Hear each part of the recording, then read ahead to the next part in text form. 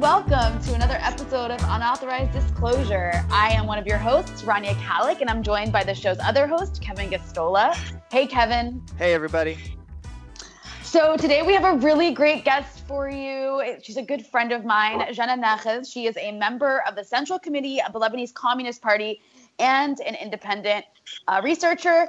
Jana, thank you so much for coming on the show. Thank you.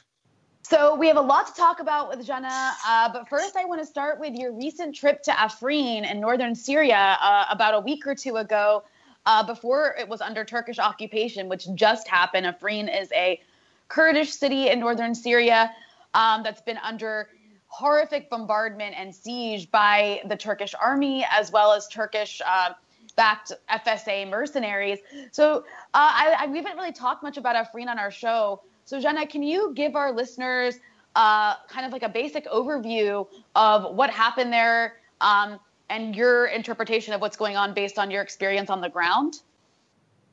Sure. So Afrin is located, or the area of Afrin is located in the north and in the northwest of Syria, and it's basically on the borders with Turkey.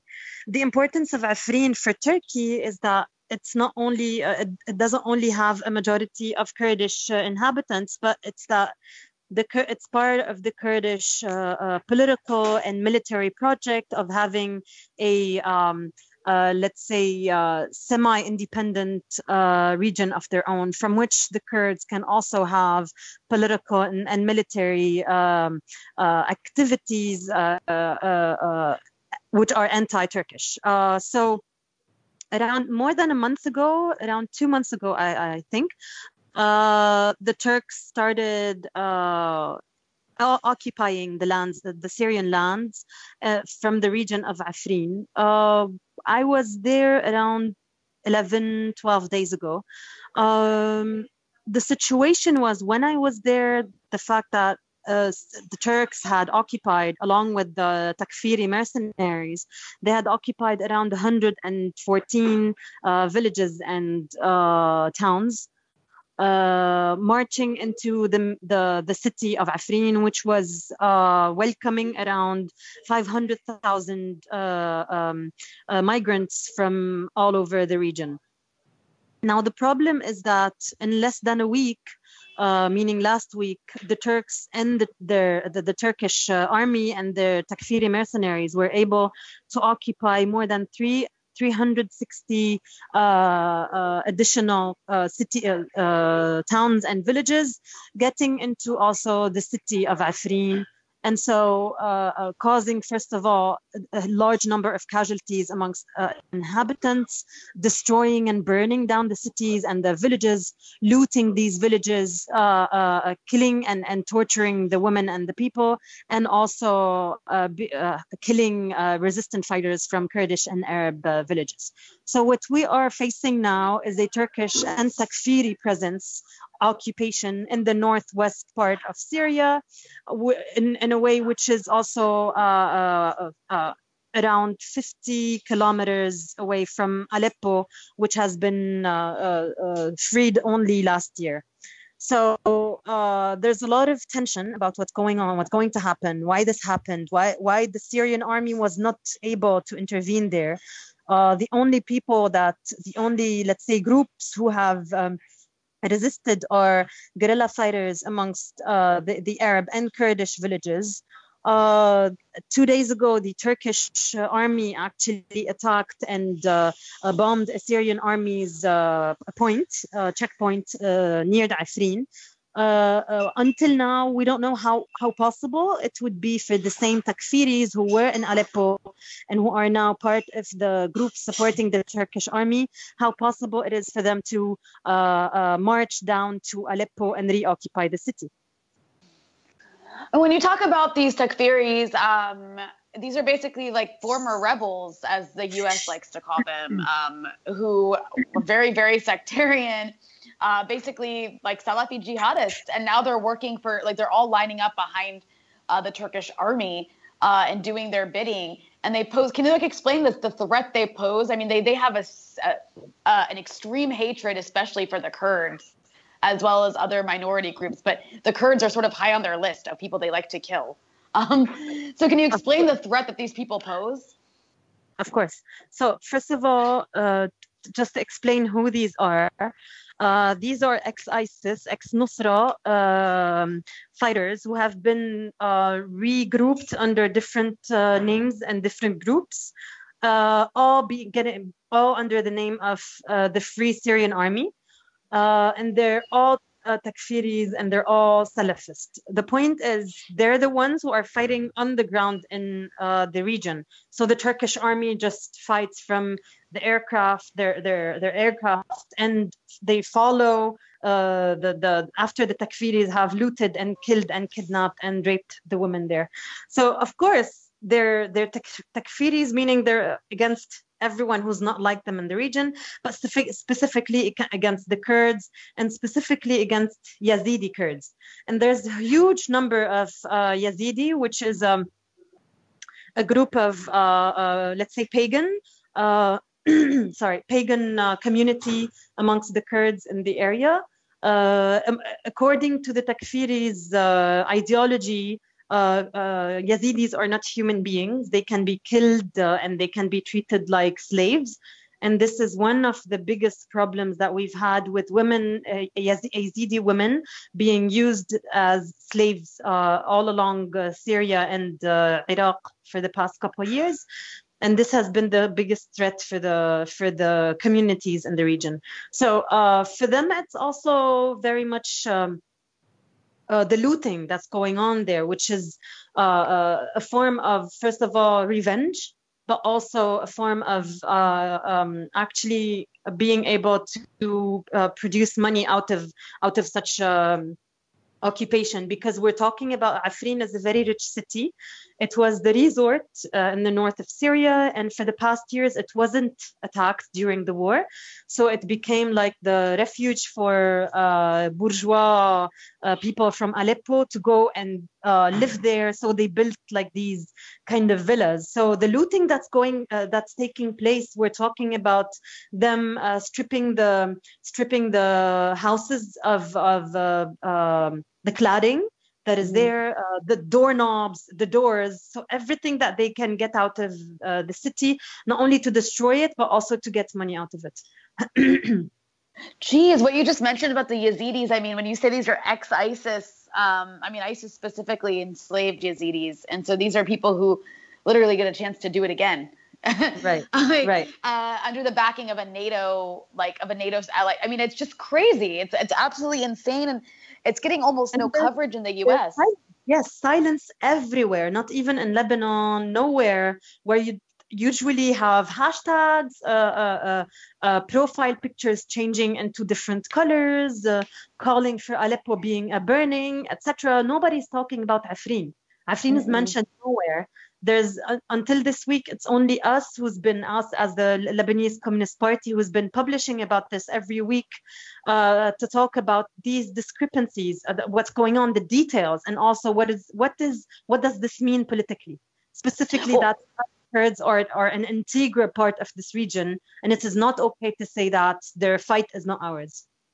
Well, so I want to talk to you a little bit about that. There is this fracture that's, especially over the last few years, that's been, I guess, intensified by this situation taking place in Syria and Iraq, a fracture between Arabs and Kurds. I mean, it's kind of always existed for several decades, but there is, I mean, does that explain why there's a lack of concern from maybe like the Arab side?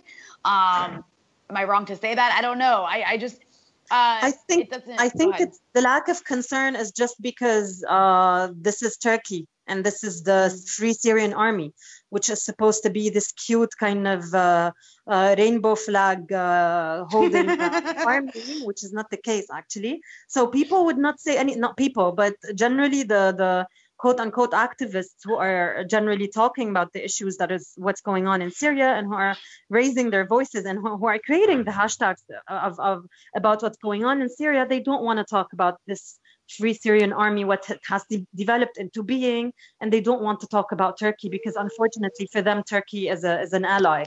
So what we see in Afrin, what we see all around the region, which I'm very, very, I want to highlight this very much, that this is not only Kurdish area. This is Kurdish as much as Arab. It's Alawite, it's Shia areas, it's Sunni areas. It's very diverse there. So when you talk about marginalizing and dismissing what's going on in Afrin, it's very much political. It's because my own ally is doing this, so I'm not going to talk about it. I'm not going to tweet about it. I'm not going to change my profile about it.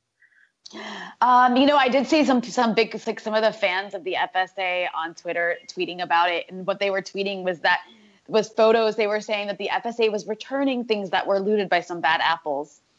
Yeah, it was really obnoxious. But I want to shift for a moment to the fact that you're someone who is you're an elected member of the Central Committee of the Lebanese Communist Party, a leftist party in Lebanon. You're involved in politics. You're involved in activism. You are a native of this region, born and raised here.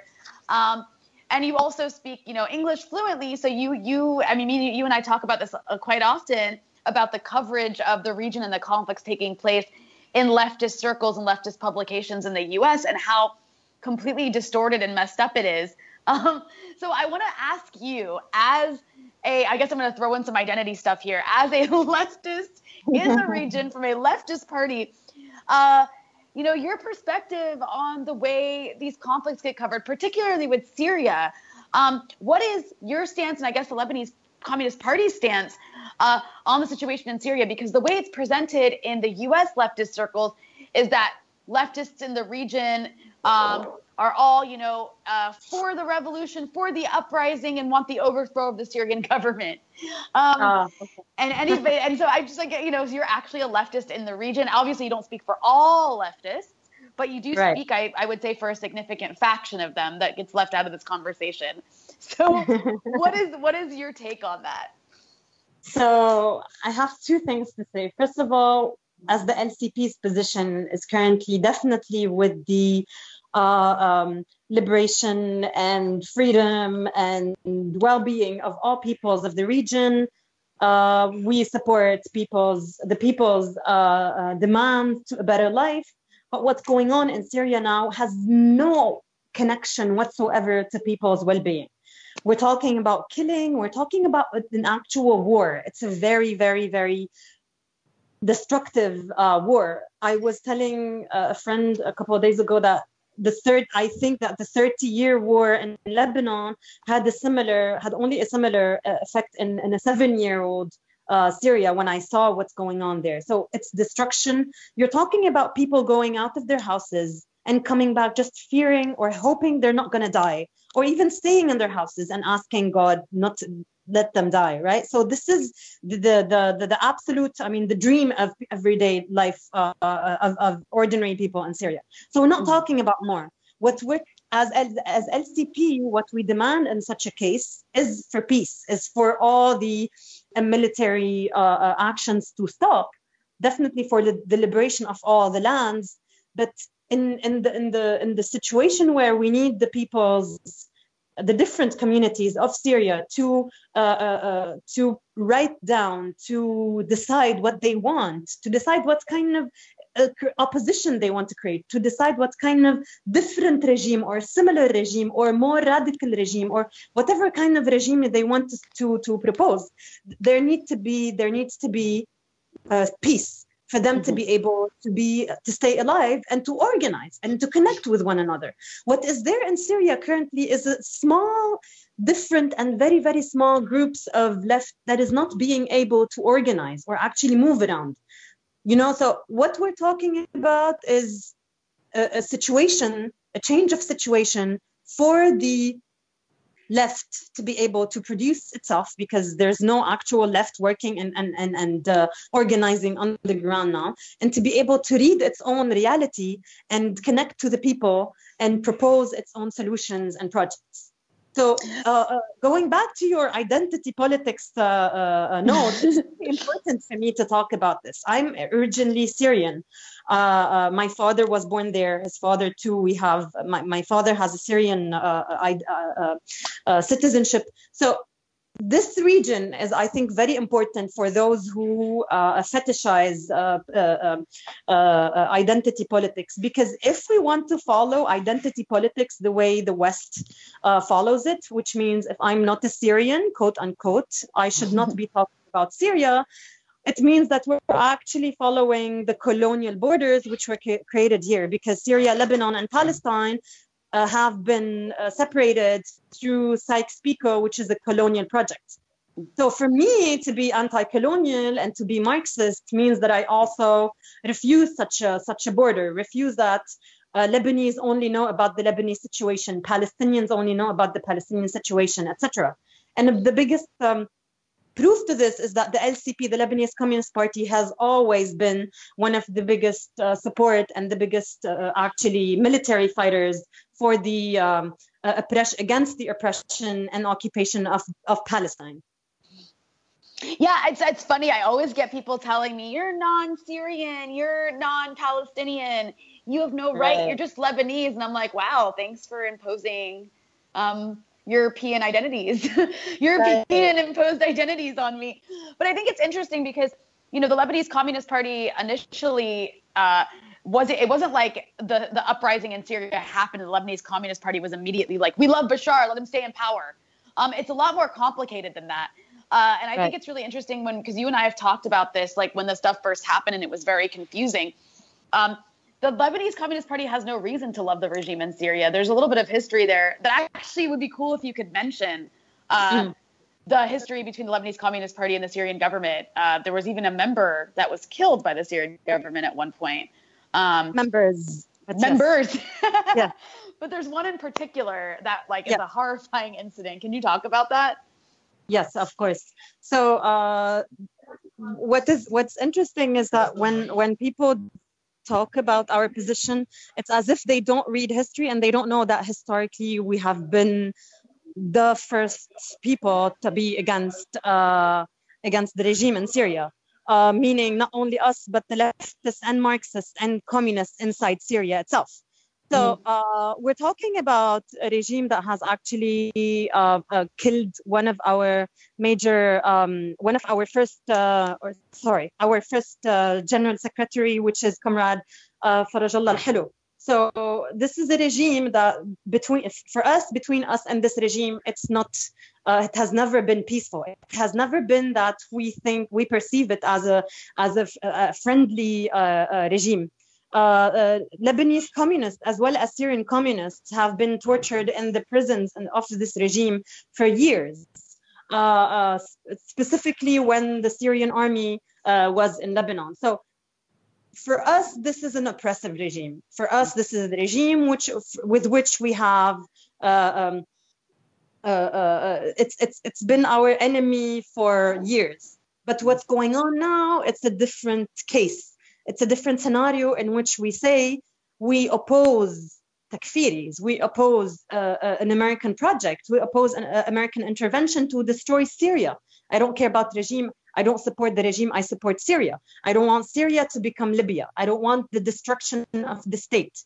The regime, the politicians can be changed, but I don't want the destruction of the state of Syria and people's connections and understanding of what is there. Until now, when we talk about education, when we talk about health, when we talk about food sovereignty, Syria has been the model of independence in this region. So this is what we want to save, and we want to push forward for a more radical regime and a more realistic, or a regime that realistically represents people. And why do you think we never hear voices like yours? Because there's people who claim to represent the left in the region who get a lot of airtime in the U.S. Specifically, get a lot of airtime. They don't actually even live here anymore. A lot of them, some of them still do. But why do you think it is? I mean, no one ever hears from somebody in the Lebanese Communist Party or even the PFLP. It's always these sort of bougie academics that you see being called leftists on outlets that we all watch. Like, why do you think that is? It's funny because yes, when my friends from the States tell me names of some of these activists, and I'm like, we've never heard of them here. We never saw them demonstrate here. We never saw them demonstrate for Palestine. We never saw them organize here.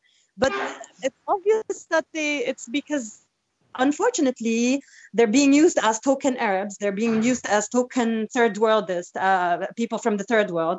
They're being used as token Syrians to, unfortunately, again, represent the position of imperialism. I mean, I'm not saying that they're unaware of it. I don't know if they are or not, but they're definitely not representative of what's going on here. And then the other thing I wanted to ask you about too is I want to ask you about Hezbollah because there's also, this is another thing that's become a contentious issue on the left in the U.S., which must sound so funny to you because it like really has no impact on what you do here in Lebanon. But it's just frustrating for like to watch. But you know, obviously, again, Lebanese Communist Party is not Hezbollah. Right. You know, what aspect there are aspects of Hezbollah that you do support, and also on an internal local level, there are aspects you oppose. But people don't seem to get that either. Can you like explain that contradiction? Because people in the U.S., especially on the left, are like, well, Hezbollah is a religious party. They're so terrible. You even see articles in Jacobin magazine that you know by people who are Arabs living in the West who talk about Hezbollah like it's this awful corrupt organization that works with the CIA. I think there was one person who wrote that in Jacobin, which is one of the funniest things I've ever read. But me too. No, for me also the other funny thing is that I read someone trying to prove along a long article that Hezbollah is not leftist. And I think it's very clear to anyone who knows it that Hezbollah has never claimed being or anything. So yes, definitely Hezbollah is not leftist. We know it. Everybody here know it. Even those who don't know what left is know that this group is a religious group. It's not the difference is that it's not a fanatical kind of Islam. When I say takfiri, it's because I'm very seriously differentiating between what different forms of political Islam is. I'm not saying that all political Islam is bad. I'm saying that the ones that want to kill you and want to behead you and want to rape all the women and want just because you're different, these are our bad Islamic organizations. What we're dealing with when we talk about Hezbollah is an Islamic group which has a large amount of democracy, meaning even me as a Lebanese person living in Lebanon and organizing here, I have the power and ability to go organize in regions which are pro Hezbollah, and it's very much it's funny because this doesn't happen in the US. I know it from my US comrades who are freaked out while organizing because they're afraid of the police, the FBI, etc. We are not afraid here to organize. We're not afraid neither of the police nor of Hezbollah, of course.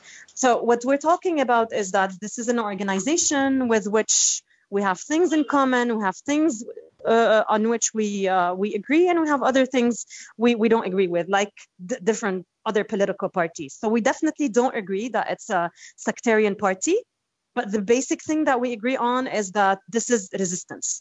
And for me, whoever is, from the West, whoever criticizes Hezbollah need to know that they could not criticize it based on the fact that it is a military resistance, because for us this is the only thing maybe upon which we agree.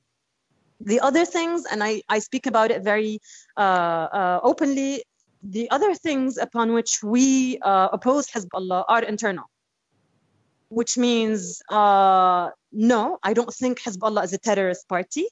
No, I don't think Hezbollah is takfiri, and whatever the West perceives as threat from Hezbollah, I don't perceive it as threat. Right, and that makes perfect sense. It's just like there's political disagreements, whereas Hezbollah does protect as a resistance organization, does protect Lebanon's borders. And People don't seem to get that because they're idiots. But like, I mean, I know it's just insane. But I guess lastly, on your trip to Syria, you went to more than just Afrin.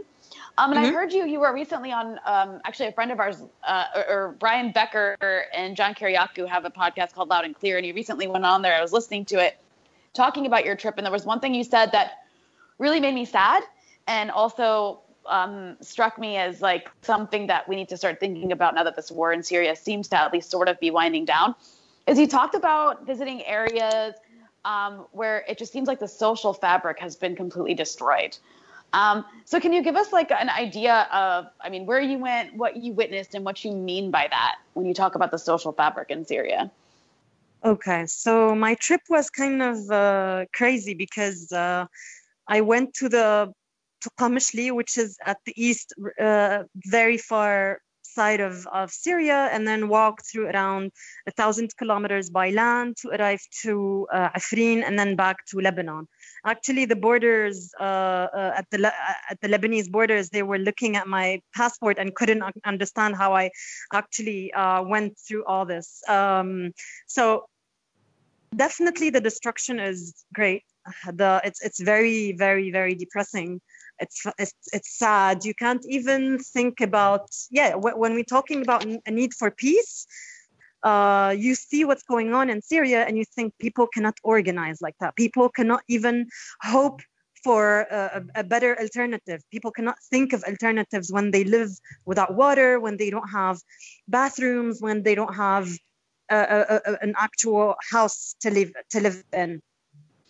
And so we are also talking about the destruction of a certain social fabric. When we talk, for instance, about Kurds and Arabs, and also, of course, the different sects that you have here. It was the first time I've been to Syria many times before, and this was the first time in my life I was asked what my sect is.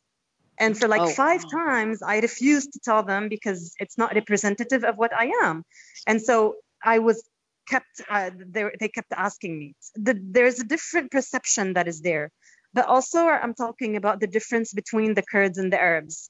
Definitely years of oppression, years of racism between Kurds and Arabs has produced what is there, has produced that Kurds feel excluded from the Arab or the region, the peoples of the region, because I don't think of them as minorities. I don't think of any constituency in this region as minority. Their minority is a very kind of oppressive conception. They're not a minority. They're an important part of the different peoples and communities. So while being a part of the community, they felt that politically, culturally, etc., they are being excluded and they're being actually oppressed and killed. The problem is that they have also reacted to this in another racist manner, which is by having an alliance with the Americans, by perceiving Arabs as their enemies and not the regime as their enemy, right? And also kind of distorting their whole Marxist perception, because the major party in Syria, Kurdish party, is a Marxist party, which is the PKK. So by distorting the PKK's own Marxist perception on who the enemy is, meaning imperialism, meaning the US suddenly became the strongest and best ally ever. So there's one thing I wanted to see if you witnessed while you were on the ground, something that gets a lot of discussion. We've talked about it on our show, is the flow of weapons or arms into Syria and the different groups that are making this possible, especially how the rebel groups are benefiting from the flow of weapons. I'm wondering if you were aware of this while you were in Syria. Well, obviously they moved them in a very hidden way, but generally I was not in a region that is pro ISIS, right? So I could not see what's going on there. But I was able to see the Kurdish fighters and the weapons that are with which they were supposed to defend their lands from the Turks, and it was very, very sad for me to see the amount and the number of Kurdish fighters and the amount and quality of arms that they had to fight with against a large army of Turkish and Takfiri groups. And I think this was the reason why the Turks were able to occupy. But other arm movement was not possibly visible. Yeah, it's amazing how the U.S. just like completely abandoned the Kurds or the Kurdish fighting groups in Afrin. I mean, it's not just Kurdish, but also some Arabs. I mean, that are fighting with the SDF that fought like for the U.S. Right. And they just completely, I mean, like abandoned them, and nobody cares. I mean, it's unbelievable. Like nobody cares. It almost like I have nothing else. You almost can't say anything. It's just so fucked up. Anyways, is there anything else, Kevin, that you wanted to add or ask? Well, and then I'm just wondering, since you were talking about issues as a leftist in the Lebanese Communist Party, what you would advise people here in the United States. I'll sort of take the position of people who are ignorant Democrats and or liberals in the United States. And sometimes, often in the last 10 to 15 years, they haven't really known how to take an attitude toward Saudi Arabia. They've let leaders become people that they worship, and they find out that those leaders are cozy and they don't want to be on their other side and cross them. So they start to rationalize a lot of what goes on. And you've just seen this with the Crown Prince coming to the United States and also visiting the UK. So it seems like it's a good thing to ask you how you and your party approach the issue of Saudi Arabia and what they do in the region. So first of all, we perceive Saudi Arabia as very similar to Israel. The state, the regime, the monarchy itself. Talking about its position and its role in the region, it's also similar to Israel, meaning that it's an arm of imperialism in the region. So what's happening now with MBS and all of the sexy things he's introducing, and women's freedoms and parties and all the shit you're hearing about, is really just to buy in your kind of a liberal American white people into accepting this kind of weird connection to KSA, but nothing else. The reality in KSA in Saudi Arabia is extremely oppressive. When we talk about a revolution, this is where hopefully a revolution should happen in the region. When we talk about poverty, when we talk about oppression of women, an incredible kind of oppression of women that up until now, women who are not veiled are either put into jail or tortured. Women who don't agree to follow the men's orders in the families, meaning father, husband, or brother. Or if they succeed in leaving the country, they're being followed by the Interpol. Women can't even have any of the jobs that they're allowed to have generally. They have generally. But also you're talking about quote unquote minorities, which are the integral different communities and peoples of the region, meaning the minority of Shia in the region who are killed, kidnapped, and tortured. Just last year, at the end of last year, one of the major Shia city in Saudi Arabia was destroyed, razed into the ground because the quote unquote revolutionary hide there, and this is historic city. So you're talking about a real oppression, and when you listen to what MBS is doing, he's really just buying into what the US want to portray as a liberal, progressive, quote unquote leader. First, just to remember that this leader, quote unquote, has never been elected by anyone, right? Yeah, it's stunning. You never hear him you never hear him referred to as like a dictator.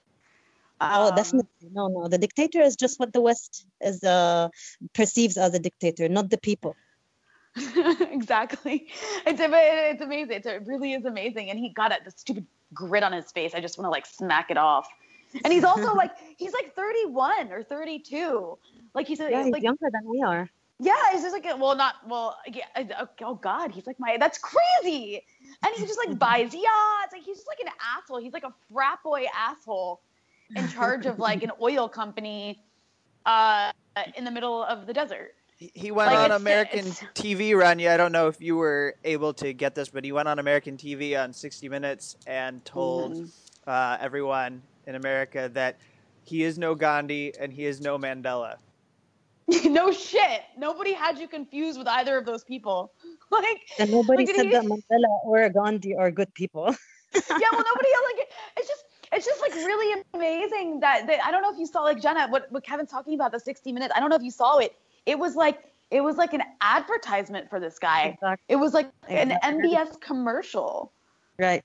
He wouldn't allow for anything less. Excuse me. I'm sorry. About monarchy. The dictatorship of monarchy. Never. Well, actually, I do want to ask you about something that this all reminds me of is, because the way that Lebanon gets talked about in U.S. media is always like Lebanon is just some proxy playground for this tug of war between Iran backing Hezbollah and then Saudi Arabia backing the Future Movement or whatever the hell Saudi Arabia backs now. How do you feel about that, like that description or like equation of like Saudi Arabia and Iran being equally detrimental to the region? First of all, it's extremely patronizing to call a whole people or to portray them as a people without any will in what's going on in their country or what they decide upon to happen.